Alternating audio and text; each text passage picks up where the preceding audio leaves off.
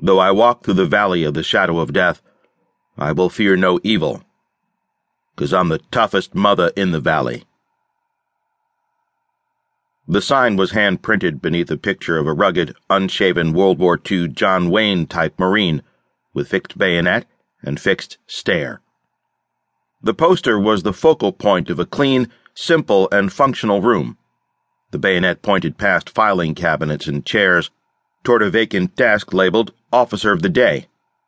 3 enlisted men draped over wooden chairs looked up with an absence of enthusiasm that told us that our arrival was not making their evening any less boring. I was beginning my military career by checking in at Camp Pendleton, a Marine training base in Southern California being used primarily as a staging area for personnel en route to Vietnam. It had been over a year since I received some friendly advice from my government suggesting that I volunteer for a commission as a Navy doctor.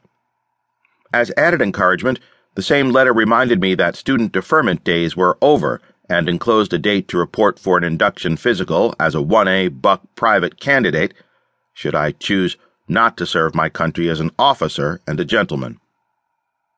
When I accepted my commission, the Navy agreed to permit me to spend another year of internal medical residency training at the University Hospital in Ann Arbor, Michigan. About halfway through that additional year, I found out that my first year in the Navy would be spent with the Marines in the Republic of South Vietnam.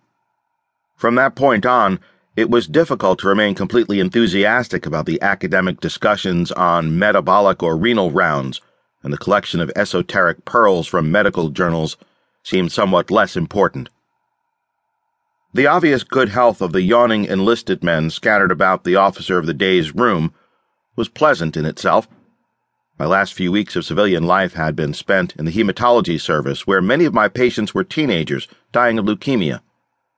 While investing much of my emotional energy in telling white lies of empty optimism, I had been the helpless observer of the waste and death of the young victims. I was fortunate that my work at the hospital had kept me extremely busy and left me little time for introspection and worry about the future.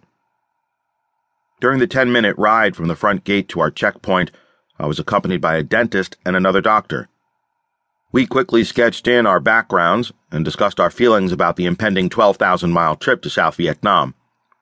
The dentist had become the father of his firstborn child 3 days earlier, and he seemed inappropriately brave, optimistic, and almost happy. The other doctor was an orthopedic surgeon and former football player who did not seem to mind the return to the physical life of an all-male atmosphere. Repairing broken bones and dismembered bodies would be excellent practice for him. Their confidence and excitement made me almost embarrassed about my anxieties over treating badly wounded people and my fears of personal physical injury.